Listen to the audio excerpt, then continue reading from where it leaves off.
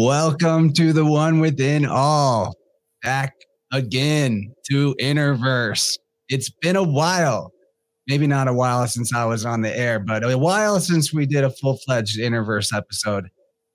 Couldn't be more excited about it. This topic is going to be an excellent way to kick off 2022 because we're dealing with the pillars, the two towers, the left and the right, the duality framework that our entire world seems to be running on. What better thing to discuss at the onset of the Master Builder year with the master himself of building all the symbolism and making the best conjectures and wildest, taking us on wild rides all the time through his YouTube channel. Gabriel, my friend, welcome. Slick Dissident. Guys, you probably already know this man if you've been following the channel recently. And 2022, I think we'll be working very closely together on several shows. Very good friend of mine. Super excited to have him on. Make sure that you go to Slick Dissident's YouTube channel and show him some love and support there. And his new Telegram page, which I forgot to put in the show description, but I will. And I'll throw it out there in the comments too, so people can join. Anyway, it's new year, new me. How about you? What's up, Gabriel? Hey, brother. Thanks for having me back on. This is gonna be a good old time. It's kind of funny. We both had a bug over the new year. We had to get our seasonal immune boost. And now they definitely unleashed the bioweapon. Like so many people got it. My parents got it. My dad's having a hard time with it right now. I'd love some prayers and support actually for that. He's not super great at the hydrating and the vitamin C game. So it's taken him longer to recover. Anyway, those bugs, they do happen.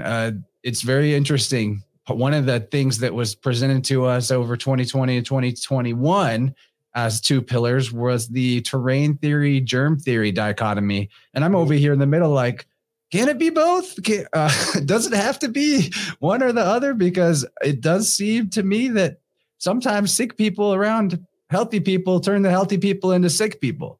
It's not a 100%, game, but there's something to that. Maybe that's, as Clint has conjectured, Clint Richardson, having to do with bioweapons. Like I said, viruses created in a lab. That could be something that gives it the contagion effect. Very surprising to imagine nature would create such things on its own for, I guess, no other reason than to torment us. But anyway, if you got thoughts on that, I'd be happy to hear them. I know you like to sit in the middle as much as you can and not take one Joachim or Boaz, stance. Yeah. Well, I had right when the first wave hit us, I guess in the early 2020, I caught a bug, and I'm quite sure I know the exact moment I got it. And it was interesting because at first glance, you could take it on as the traditional germ theory approach. But when I look back at it, there's something more spiritual was happening.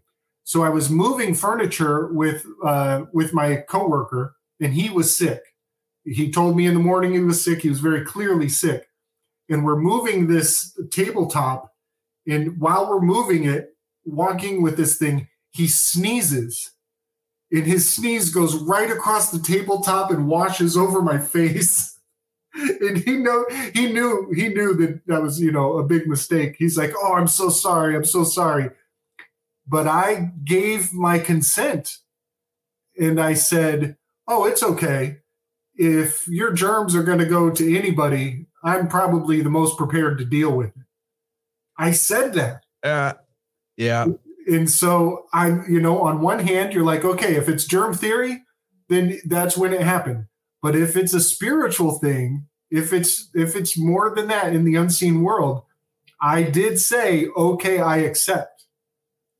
I think there's something more than just, physical germ cooties, because as you know, I can't hardly go 5 minutes without talking about it. I do sound healing work, and that's all based on the body's electrical system.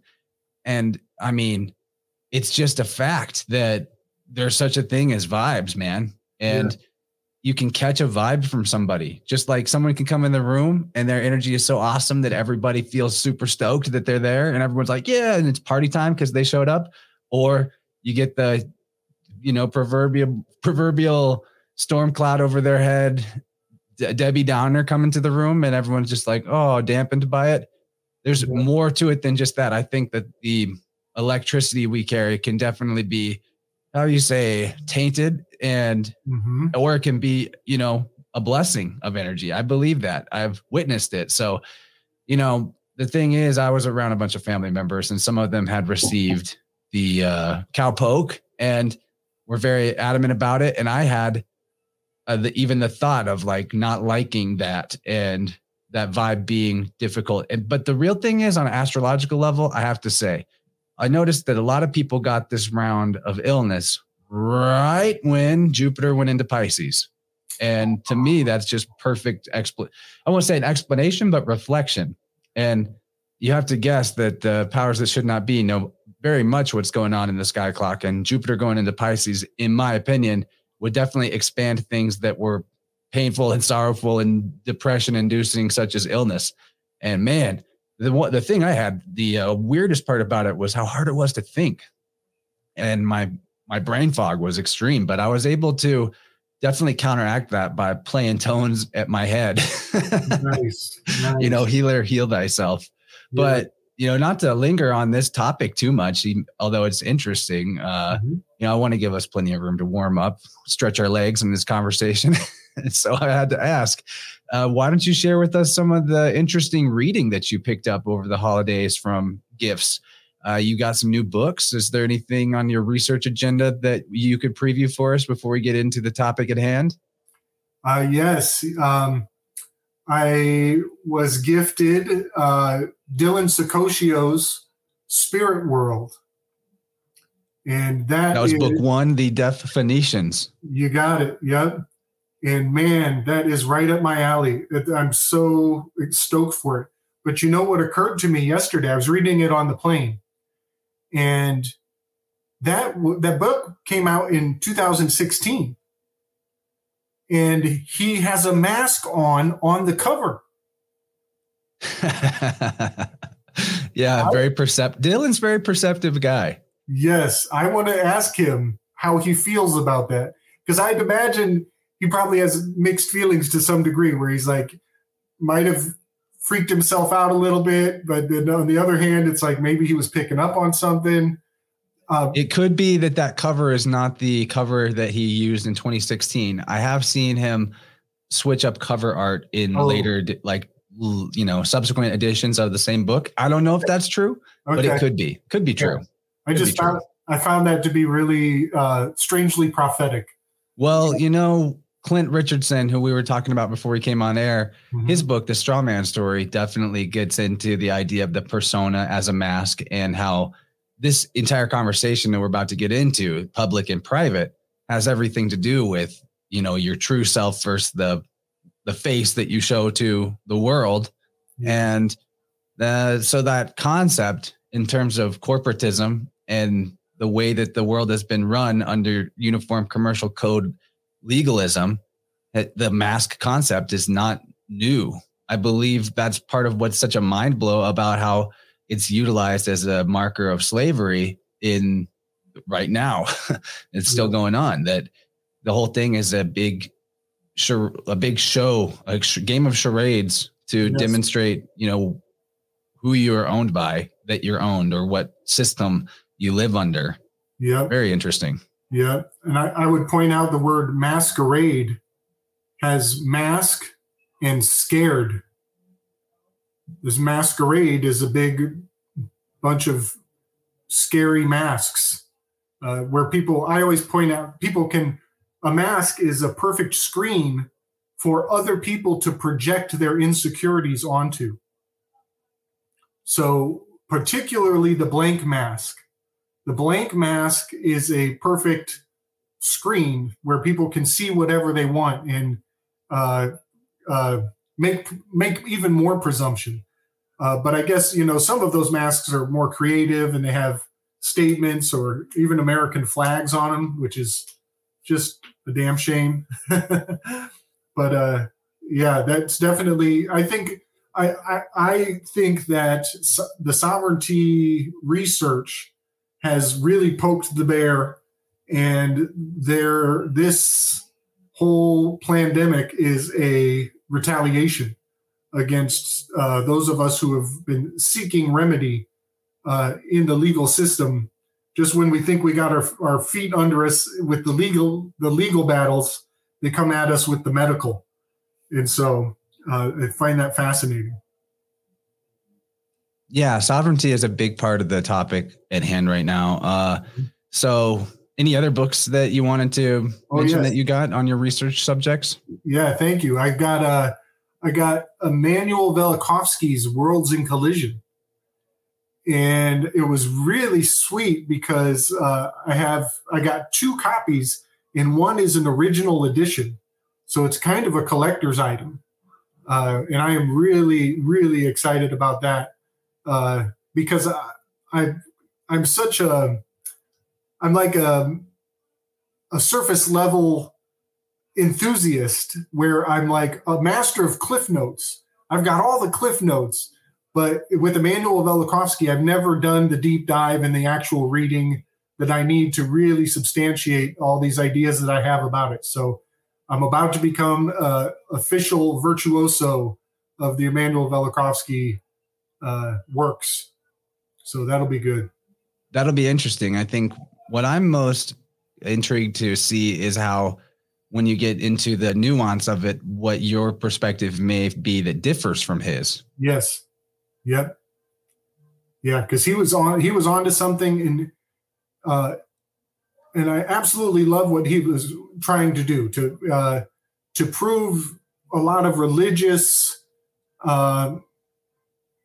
superstition with science. He was trying to give substantiate biblical miracles with scientific facts, and in doing so, he became best friends with Albert Einstein, and he and Albert Einstein. That's suspicious to me. Yeah. Well, I think Einstein was sent in to stifle him. Okay, then that makes more sense. Yes, I think Einstein was sent in to. Seems like a definite gatekeeper character. Yep. Yeah. I think Einstein was meant to keep him, to prolong his discoveries and to cause him to question himself to such a degree that he was so busy proving what he had asserted in the past that he couldn't move forward in his lifetime because he had this best friend who wouldn't even accept some of the fundamental premises. So, yeah, I think that was kind of the nature of their relationship, even though they were friends.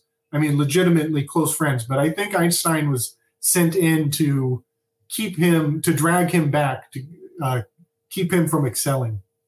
I'm very interested to see where your thoughts wind up with the Velikovsky stuff, because I've always looked at his material as possibly able to be modified to support the idea of the growing Earth cosmic egg model of the, flat, but also a sphere version of our realm, which is kind of where I land in terms of what I like to conjecture about. I wouldn't say I'm hard and fast on anything, but the putting Saturn as a previous sun makes a lot of sense if at one point that the realm was actually laid out that way, and then it grew, and Saturn and Jupiter got pushed out further as the sun and moon of a ring land beyond the ice walls. Yes. Actually, and then the next age would have been the Venus-Mars age as the sun and moon, and then the age that we're in right now.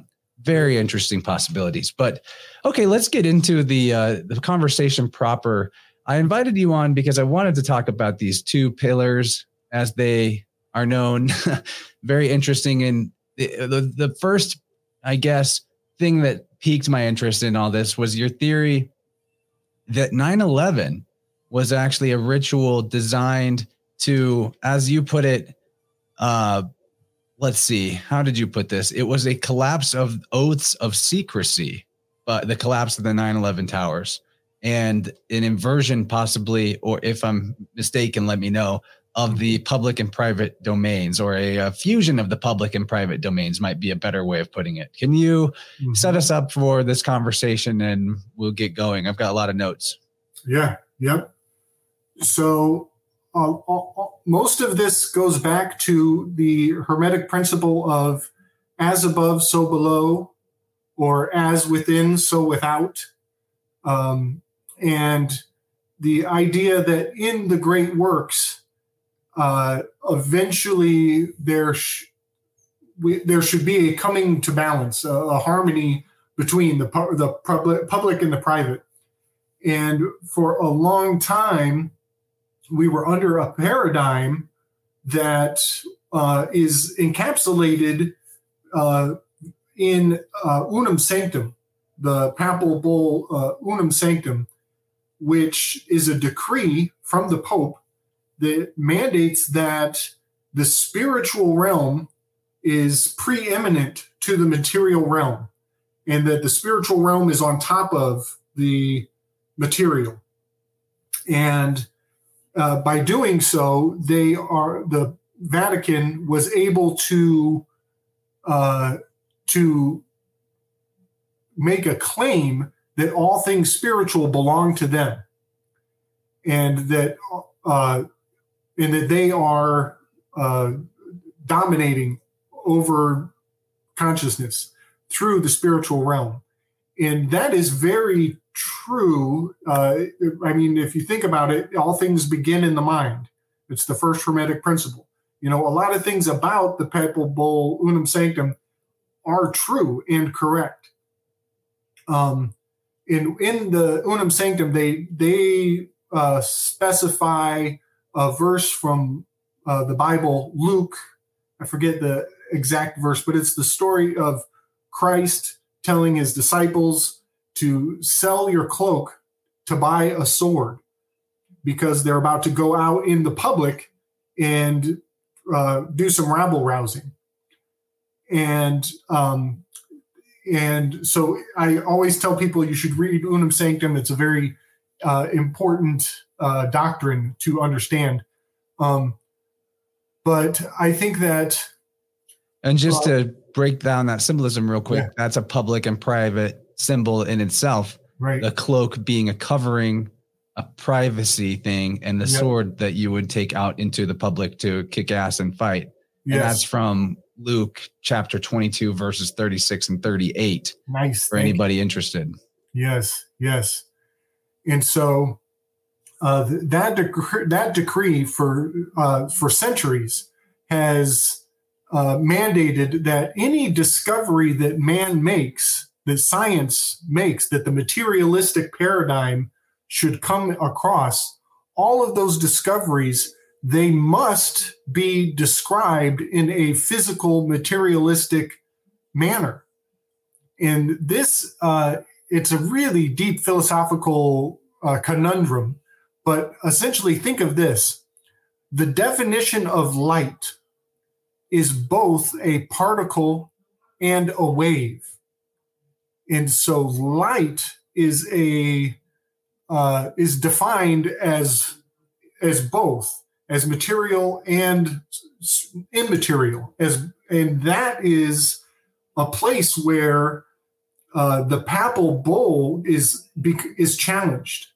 It would be offended for scientists to have broached out of their jurisdiction of materialism and gone into a spiritual definition for the definition of what a light is, what light is.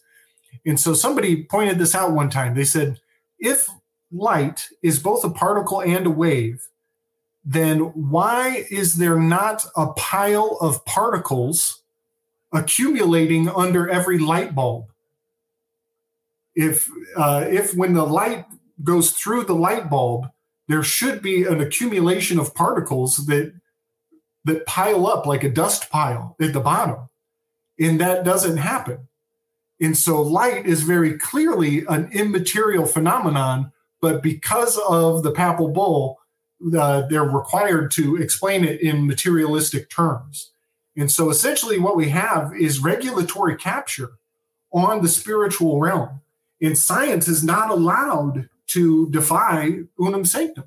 And that is so profound. It's absolutely profound. So that has been in place for centuries. And I do believe that we're coming to a time where there is a collapsing of that paradigm, and we are almost being given permission to come to things with a new approach, with a new philosophy, and that is kind of where germ theory and terrain theory are coming to the surface, where it's is it the internal world that is the problem, or is it your external world that is the problem? So I believe that this collapsing of the private and the public is kind of the foundation to the new philosophy moving forward. And I see it signaled in our culture in a million, billion, trillion ways. I think we both have a good list to bring forward on that. Yeah, very much so. And there's a lot of places that I want to go from where you're just at. I took notes on a few things. And then, of course, the one that jumped to mind first, I lost it right away. I didn't take note of that. Probably not a good host of me to even mention it. I should just let it go, but let's see if it comes back. Sometimes if I give myself a little nudge like that, it pops back in. But let's talk about this. Well, first, to discuss Unum Sanctum a little bit, I think that this is a very important document people should be familiar with. And it's all predicated on, I don't want to start pick any fights over this, but this is all predicated on a historical Jesus that existed in the public sphere, a historical Jesus Christ that took an office as the representative of the Christos, or the life force energy, or the Tao, basically, yes. The Son of God in that sense. And by having a historical, literal Christ, the Vatican is able to, in a legal sense, create the office of the Pope, which is the one who inherits the corporation soul that was the Christos's role, basically. Yes. And so even the idea that the Pope has a legal jurisdiction over the material, over the temporal, as the spiritual authority on the earth, is coming from a necessary requirement or faith or belief in a literal, historical, on the record Jesus Christ that had that office, bestowed by God, I suppose. Right. Yeah. So that's a very, at least legalistically, it's a very dangerous position for humanity to accept, because it's the actual foundation of all the governments on the earth that are subsidiary corporations of the Pope, of the corporation soul that is the Pope. Yes. Very, very dangerous position to take. And it kind of sets up the Vatican and the Pope as the masters of the waveform duality. And that's what you're getting at. And actually, I find that very interesting. I've been doing a lot of research on Pierre Sabak. People hear me talk about Pierre all the time, and he deals with this idea of the angelic sailors, the angelions, those born of a boat. The naval class or the noble class means the same thing, and that these are related to serpent beings. And even the idea of a serpent is reminiscent of the wave aspect of that waveform duality. And the idea that Sabak puts forward in his book, Holographic Culture, which I recommend people do check out, it's quite a thorough read. Maybe we don't agree with every conjecture that Pierre puts forward, but we can definitely look at his etymological research as having a lot of sound connections that are worth further investigation. And his conjecture is that there are actually beings in universe that have got a mastery, whether technological or spiritual. It's kind of irrelevant how that works. I believe that since the all is mind, that this is something that can be accessed mentally, in a sense, and a mastery of the waveform duality, the ability to exist as one or the other, or both, and maybe phase out of physicality. It sounds pretty far out and crazy, but when you've experimented and dabbled in hyperspace even a little bit with things like psilocybin or DMT, and you run into beings there that can tell you things, you realize that maybe there are life forms that exist in the wave side. And that's a very private place. Yes. You know, it's in the vast reaches and recesses of your inner world. And the other thing that I want to point out before we keep going is that the Large Hadron Collider is said to be starting up again in just a few weeks or months. I don't know. I think they're starting it in March, maybe. I'm not entirely sure, but there's a perfect example of the materialist science trying to crack open the spiritual and make it temporal, make it physical, give it a particleization, and look at it from a nuts and bolts perspective. Mm-hmm. And some people, I think that there could be just a lot of smoke and mirrors about what's possible with Large Hadron and what they're doing to the realm, and whether or not it's putting us into parallel dimensions or whatever. To me, it sounds like a lot of bullshit to give. There's always this classic, they're so much more powerful than you could ever imagine, the they. And I don't buy that at all. I think the reason why that's so popular as an idea, and ideas like it, that the elites are all powerful, has everything to do with the fact that people are much more afraid of what I think the truth is, which is that actually nobody's in charge. Yeah. That's the scarier thought for people that they don't want to accept or entertain. My opinion, nobody's in charge. I just don't think universe works that way. It's very silly to think that anybody or body of buddies could be in charge of everything. Now, certainly there are theys and there are conspiracies and there are people that work together for nefarious ends and positive ends, no doubt. But in terms of being in charge of it all, even beings beyond the veil of the waveform duality, I think would struggle to be in charge. There's just too much energy in this place to be containing the charge of all of it, if that makes sense. And charge is a very interesting concept that has everything to do with public and private on the legal side. That, you know, where do you take your charge from? How does charge flow? And it's directed. The charges, as they put it. And maybe we should go ahead and put out the disclaimer of, like, we're not giving legal advice in this conversation. If anybody thought they're coming to this talk for legal advice, this is a philosophical examination of law, because I believe that the investigation of law is a very spiritual matter. Whenever you go beyond just the mundane aspects of it and look at these dualities as representative of your own inner pillars, your own left and right. So let's continue forward. You know, since 9/11, none of the narratives really make sense. Right. That's one of the most important things about 9/11 in terms of a turning point. So much information has become available since then, and even up to the modern time where we have characters like Robert Malone blowing up a lot of the misinformation and lies about Corona on controlled platform Joe Rogan. And then there's a big show of him getting kicked off Twitter after that.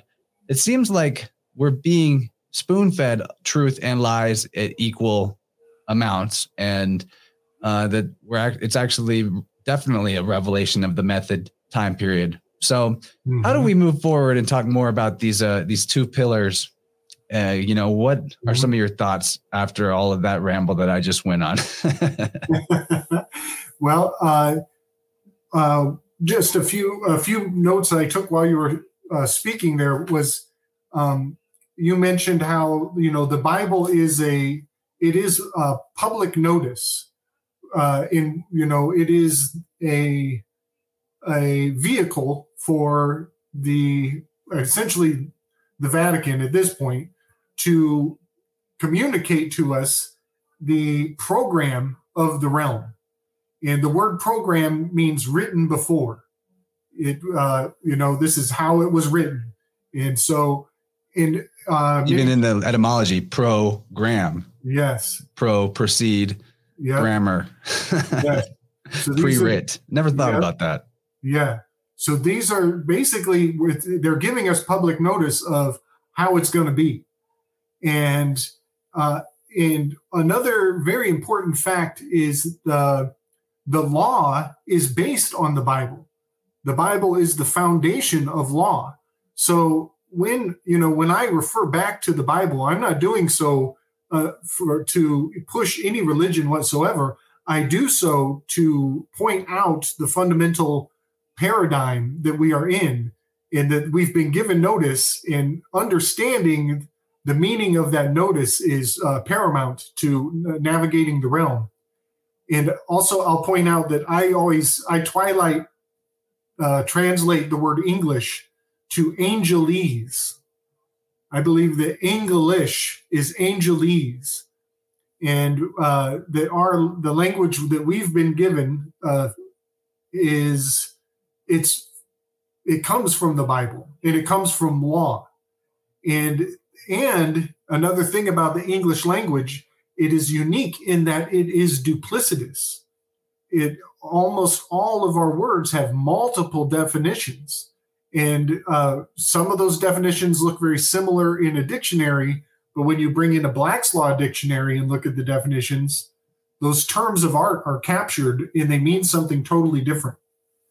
That's part of what makes Sabak so valuable, is showing the duplicitous nature of language. And Dylan as well, Sakosio, his Spirit World series, these are crucial researchers to analyze the way that we've been hoodwinked by speech and by the phonetic Kabbalah.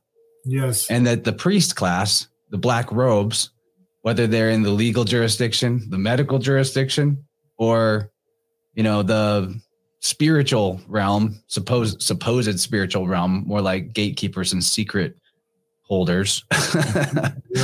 They've been for a long time able to signal to each other their intent and communicate quite clearly one to another, because they understand this phonetic Kabbalah. They have the terms of art properly defined. They aren't using the diction of Aries that we are. Yes. One question, I continue your thought, but I want to put this out there as a place for you to head towards, if you don't mind. Yep. Can you get us to a definition, or at least a working conversation about what you think public and private stand for in law, what the difference in law between public and private really is, why one, may be an advantageous position over the other? Yes. Yep. I'll bust out the Black's Law for that here. So essentially, and one thing I'll just put this forward is I do not want a black pill. A lot of what will come forward here will sound like we're in a perilous situation. But Black's Law, black pill, can't really help it. Yeah. And it can be, getting to know these terms and how even our language is captured can be very discouraging, but that's what we're here to fight against. We're bringing the light into a very dark situation. So the public is essentially is captured. It is regulated. It can be regulated. That's why Christ was dragged out of the city and put into the public on the side of the road when they crucified him, is because that regulation, it's like they were staking a claim on the public. And so when you are a part of the public, you are diminished in your standing, and your power, your sovereignty is gone, and you're just considered one of the unclean masses. Now in the private, it's very interesting. It's very interesting because the private is so loosely defined, and to the point that you can, through apophatic reasoning, you can deduce that the private is an anything goes situation. And so if you really want to be an anarchist and live in a place where there are no rulers, then it's paramount that you access privacy. And we've been told over and over in so many ways that privacy is dead, privacy is gone, no more privacy. But how does that really work? Where did the privacy go? How can that just not exist anymore? Yes. And I think it's crucial to look at the accepting of gifts and services being the way that we're moved into the public. Maybe we can talk about that too, but I know you're about to bust out the Black's Law. So I just want to put that idea in your head too, because I'm sure you have thoughts on it. Yes. Yep. So there's a few terms that are really great for understanding what you just said. Giving joinder. When you slide your ID out the window to that police officer, you're giving joinder, and they're bridging the gap. Now the charge can be exchanged. A charge can be exchanged because you've given joinder. And another term that's really important to know is a darling of equity. And a darling of equity is hard. Equity itself is very hard to define, very hard, but it's also super important that we get a grasp for it. But darling of equity is anything that seduces you out of your private, and even without knowing it, you avail yourself to the public and to the regulation of the public. Generally, that's done by presumption.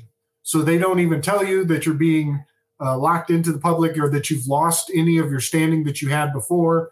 And once they know you, then they can put presumptions on you. So the key to staying private is to remain unknown. And so if an officer or public servant doesn't have your name on a piece of paper with already in advance, then there's no reason for you to even work with them.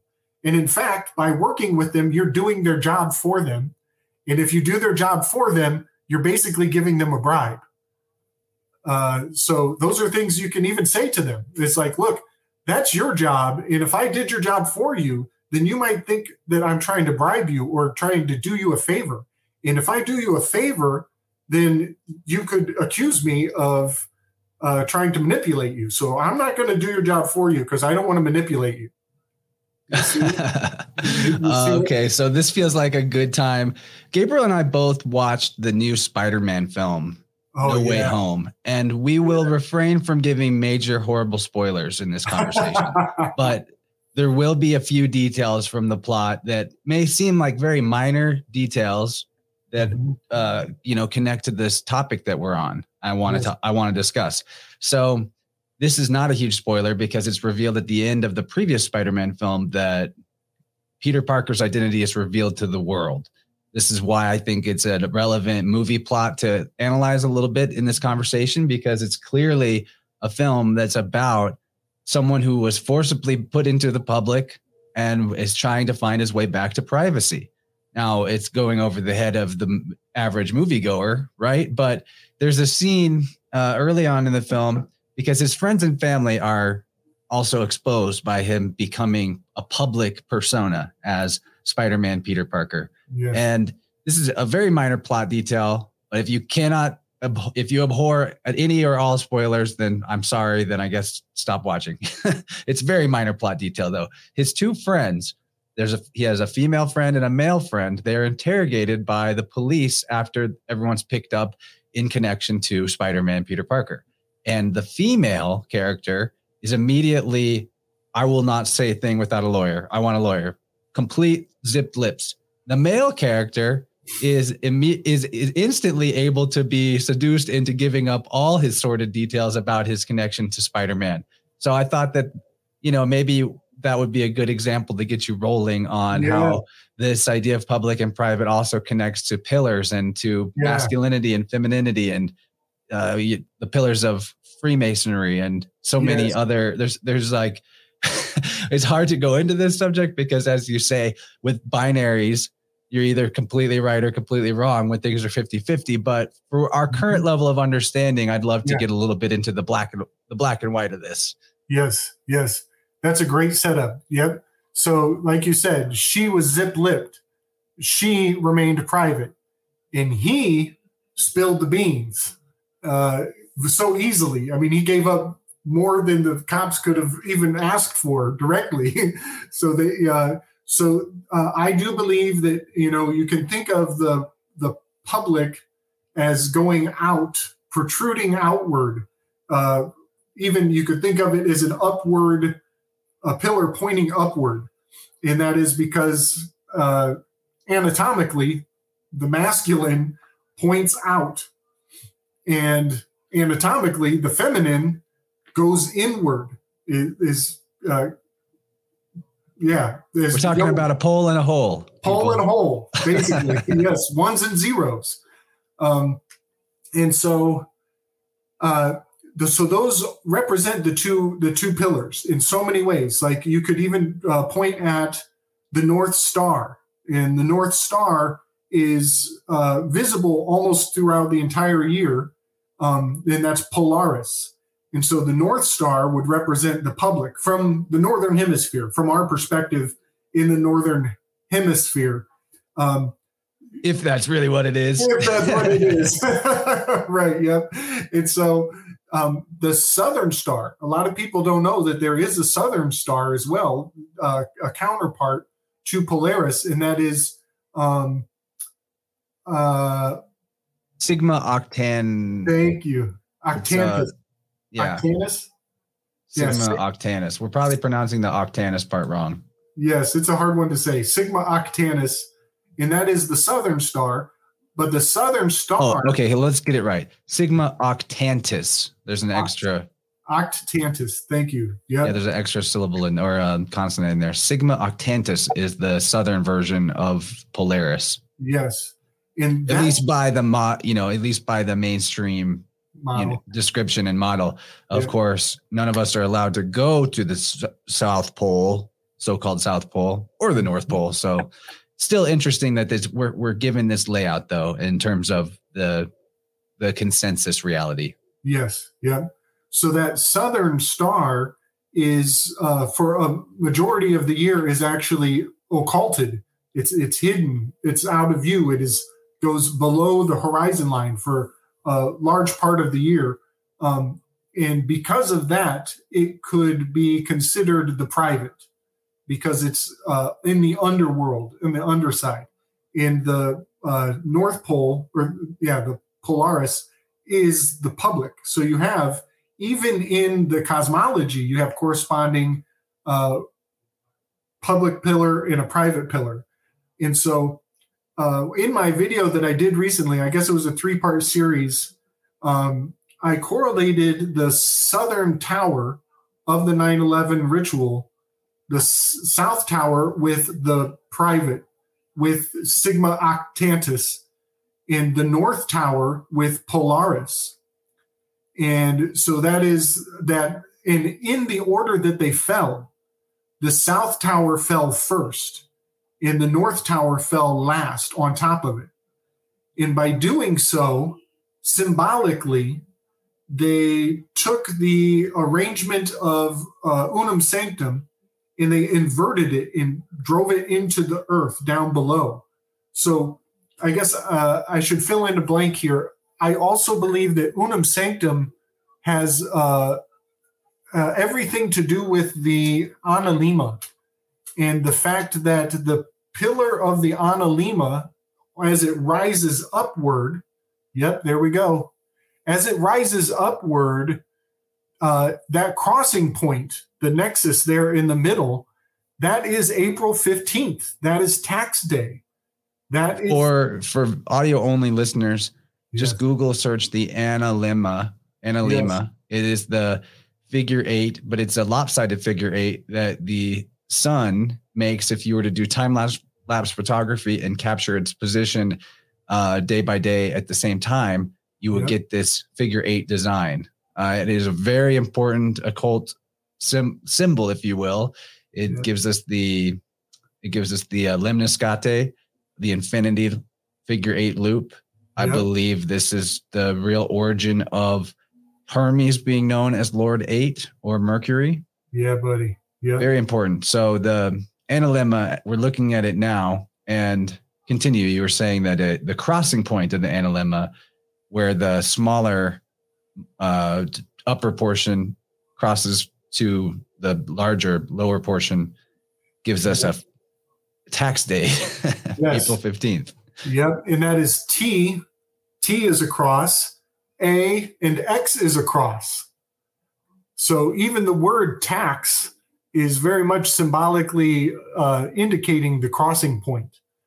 And so a lot of people believe that our taxes are considered a tithing, and that in fact a larger portion than we're willing to admit or that we're told is going to the Vatican. And so whether you're Catholic or not, and whether you're putting your money in that basket every Sunday or not, on a grander scale, a large amount of your energy, your spiritual currency, and for your time on this planet is going to the Vatican. And I believe it's your charge. It's your charge. Yep. And so that is the build up. That crossing over at April 15th is the building up. And the building up, as we've demonstrated, is the North Tower. It's Polaris. It's the public. It's the masculine. And then when it loops around and drops back down again, the point where it crosses over is on Vulcanalia. And Vulcanalia is a nebulous holiday. Some people have it on August 23rd, and some people have it at August 27th.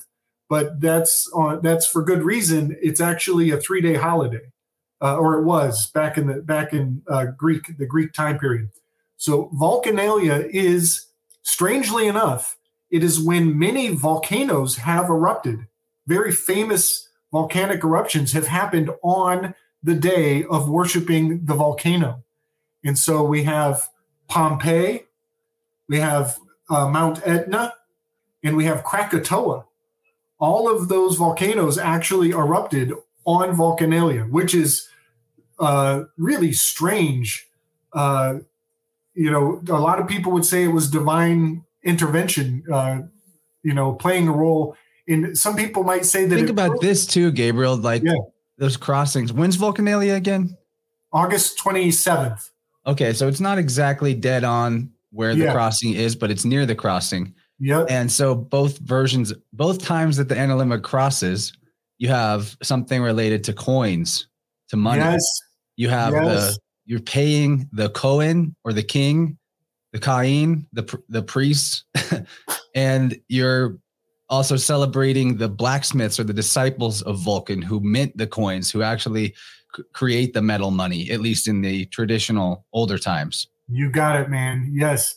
And maybe that's why they were not so well respected in some cultures as you would imagine, that the blacksmith's job was seen as a dirty job, as a type of thief even. Yes, that they're robbing from Mother Earth. So, and I'll even point out Volcano has that cane, the coin, the coinage. Yeah. And so this is an interesting theory, and I'm not trying to incriminate anybody's religion at all, but Freud he posited something very fascinating to me that I get a lot of mileage out of having this thought, and that is he believed that Yahweh was a volcano, and that when Moses went up on the mountain and came down with some tablets, that mountain was in fact a volcano. And Freud even takes it so far as to assert that the god of the ancient Hebrews was Vulcan, and that this god Vulcan is the god of the smith, god of the forge. And he has a lot of really good reason to believe that. Like, there's another theory. I think it's Joseph P. Farrell, I think, maybe. He says that the manna that fell out of the heavens to feed the Israelites when they were in the wilderness, some people think that was monoatomic gold. That manna was monoatomic gold, and that it was falling down because of maybe a meteor crash, or maybe from a volcano that was going off, and that they were actually eating monoatomic gold, which is really profound to me. But there are so many reasons to believe that the Hebrews and the Israelites were worshiping the forge, worshiping the god of the forge, the blacksmith. And part of substantiating this a little further is that historically in Europe, the Jews were burdened whether they wanted to or not. They were expected to be the bankers, and sometimes even against their will. And the reason that they were expected to do this is because religiously they are absolved from usury. I mean, famously, they were the, bookkeepers of the Templars. Yes. The Templars were more of a warrior caste. They did not manage Tessarion always says that the Templars, in connection with the Jews, they were tassel to purse, as he puts it, and that they inherited a lot of the structure and wealth of the bureaucracy that the Templars created after they were excommunicated and, put underground, taken away of their public standing was destroyed. Excellent. So this is where we should make this distinction that the bank is the bench. And when the judge is sitting on the bench, he is sitting on the bank. And that's the actual meaning of the word bench. It means bank in law. Yes. And so this is why I find translations of Hebrew words to be so valuable in understanding law on a deeper level. And I'm not pointing fingers at anybody. I'm just pointing at the history that indicates that the more we understand, Old Testament law, we can see how it adapts with New Testament changes.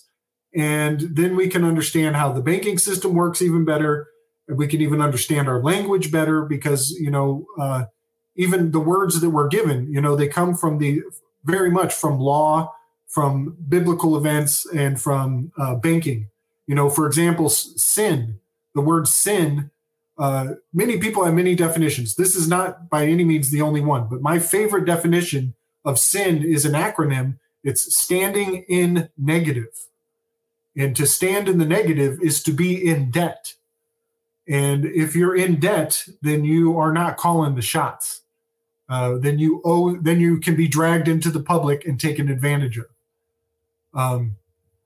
So that's essentially kind of summarizing the two pillars, the North and the South, how it relates to the Analema, and how that relates to Unum Sanctum. And so if the lemniscato, or the figure eight in the heavens, is expressed with the masculine in the background, in the feminine in the foreground, which is true because in the spring, think of it as the upward and the downward pointing triangles, the chalice and the blade. Which one is overlapped on top of the other?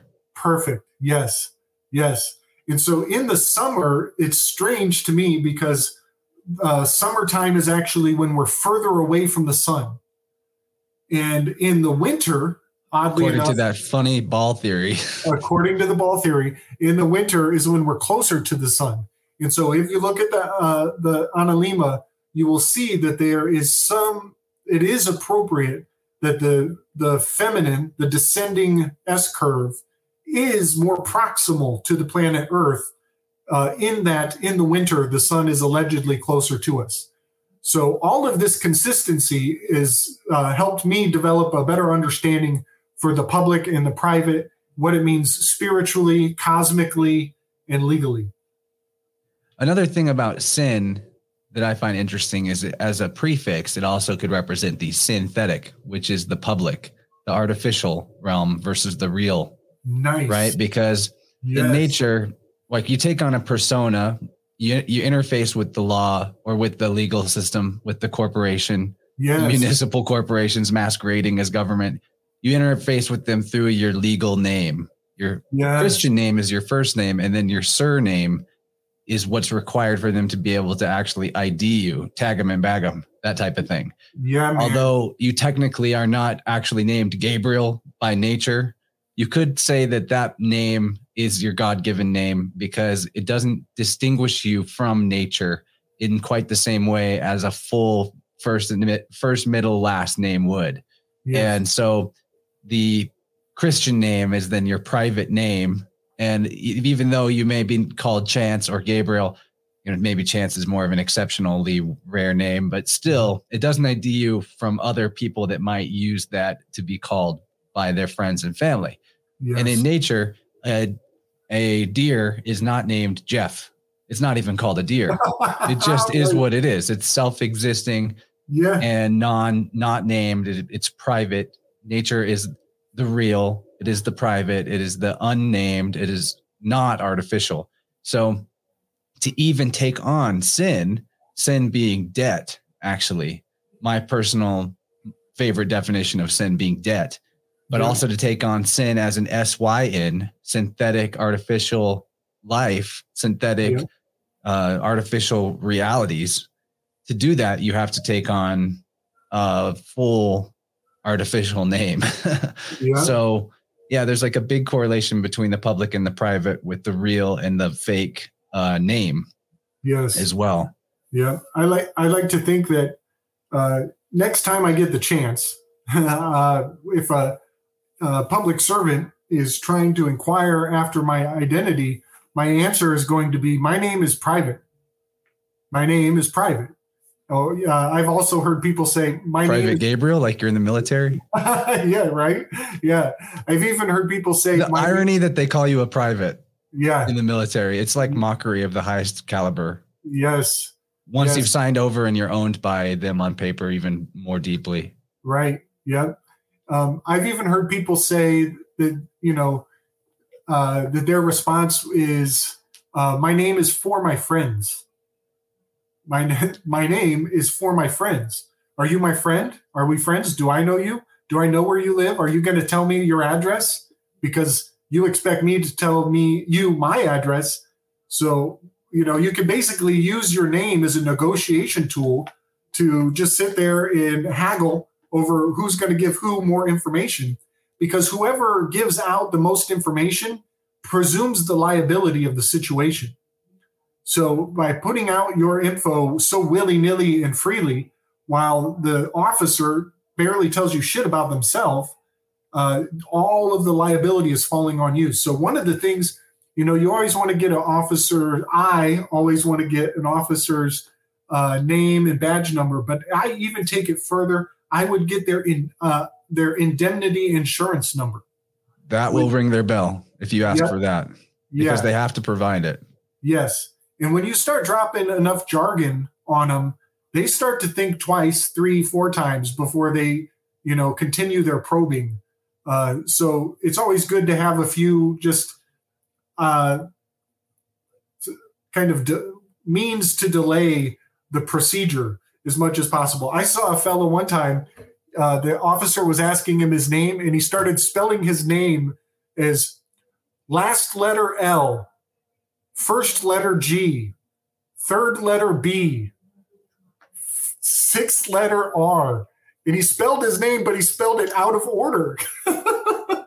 And it took like 10 minutes for him to spell his full name. It was hilarious. That would be as hard for me to do as it would be for them to comprehend. Yes. It was brilliant. So one thing you always want to do is like, you need to be agreeable, but it doesn't mean that you just you don't want to create controversy. So you generally you do what's called a conditional acceptance. So it's like, I will give you my name if you can accept it in the format that I'm going to give it to you, and then you just get really difficult from there. So you're just basically dragging your feet every step of the way possible. But I thought that was a brilliant idea. Yeah, okay, so I won't rush us over to the Rockfin side, but I got to give people the warning and disclaimer that pretty soon we're going to go over to the private side of this conversation, the members only in our private members association that is Rockfin. Yeah. People who are subscribed on Patreon will be able to catch the replay uploaded there as well, of course, but we'll drop the link in the show notes soon. The stream is going on simultaneous on Rockfin. We got to do it this way so that there's some reciprocity in our game plan. And I'd love to see a lot of you switch over. It looks like some of you already have. There's quite a few watching on the Rockfin currently. But before we move over there, it's tough for me to decide which topic I want to maybe close out with, because there's a lot. But There's a lot. I got notes for all of it, but I wanted to ask you now, I know this isn't legal advice, but do you think, because this is a big part of what they call patriot mythology when it comes to the law and legal system, do you think that there's any need to correct our standing as private instead of public in some sort of documented sense? Mm-hmm. Is this something you've investigated or pursued, or a red herring of sorts? What do you think? I think that there are many forms of defense that are required to make yourself unfuckwithable, as they say. And one of the measures that you may want to take would include filing paperwork with the county clerk in advance. And but the key is to not fall back on that. That is like a last line of defense. And you want about 50 to 60 lines of defense to fall back on before you get to that level of much needed documentation. And so, the first thing you want to do is just make conversation with the public servant just as absolutely difficult and agonizing for them as possible, while not being an asshole, while being perfectly cordial and agreeable, and not generating any more controversy than may or may not already be in place. But yes, I do believe that filing something in advance before you get in trouble is crucial, because first in line wins the case, essentially. And if you've made these declarations well before somebody had to go and check if they're true or not, it will serve you quite well. So I do believe that you're not really applying for, you are asserting. Think of it as asserting your truth, so that when it gets put to the question, when you go on the chopping block, you have something already on file to defend your status. And so, yeah, I think that a declaration of status filed with the county clerk is probably a good idea.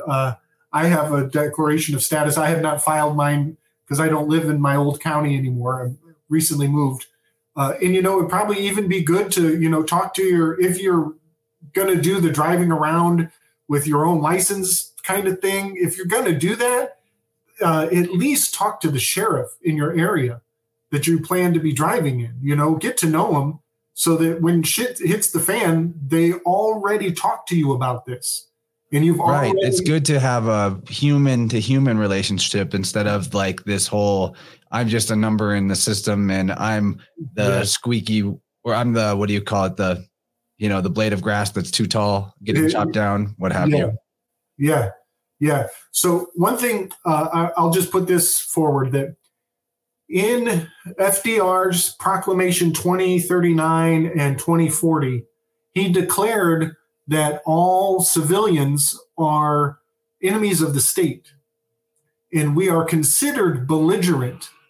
In the technical term for belligerent, the definition of belligerent it goes back to, it's a war term. It's a term for the battlefield.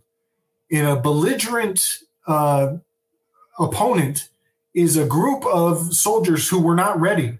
They're being attacked. They're being raided unexpectedly, and they're not in formation. They don't have their shit ready to go, and they're just running all over the place trying to get a battle plan scrounged together at the last minute. So belligerent actually means you're on the defensive and you weren't ready for this.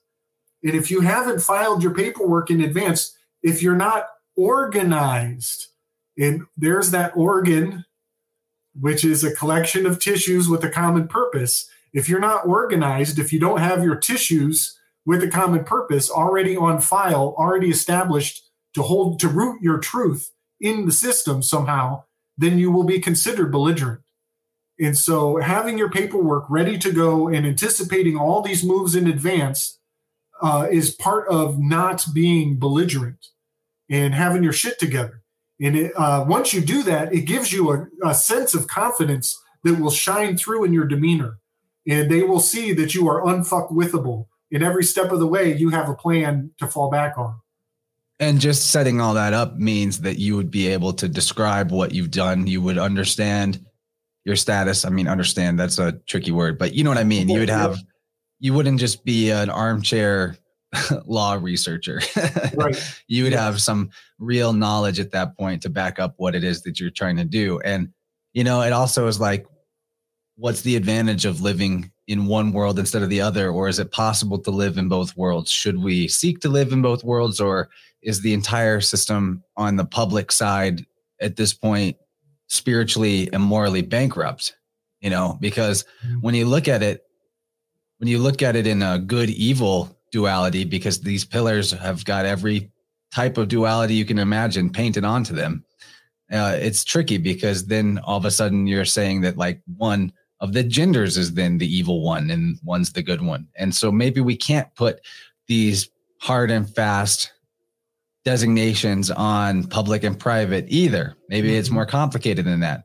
But at the very least, we have to know that when we're playing in the artificial realm, we have left the nature or God jurisdiction in a sense. We are now playing Monopoly. There are rules that we've agreed to, even though those rules and those statutes and codes are far beyond what we could actually ever internally be cognizant of at any given moment.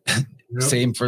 But the same is true for the masters of that game. They also don't even know all their own rules. So this is part of why I think nobody's in charge, because there are people that go into the courtrooms with their shit together, organized and not belligerent, and kick ass. And they come out the other side completely whole and with remedy.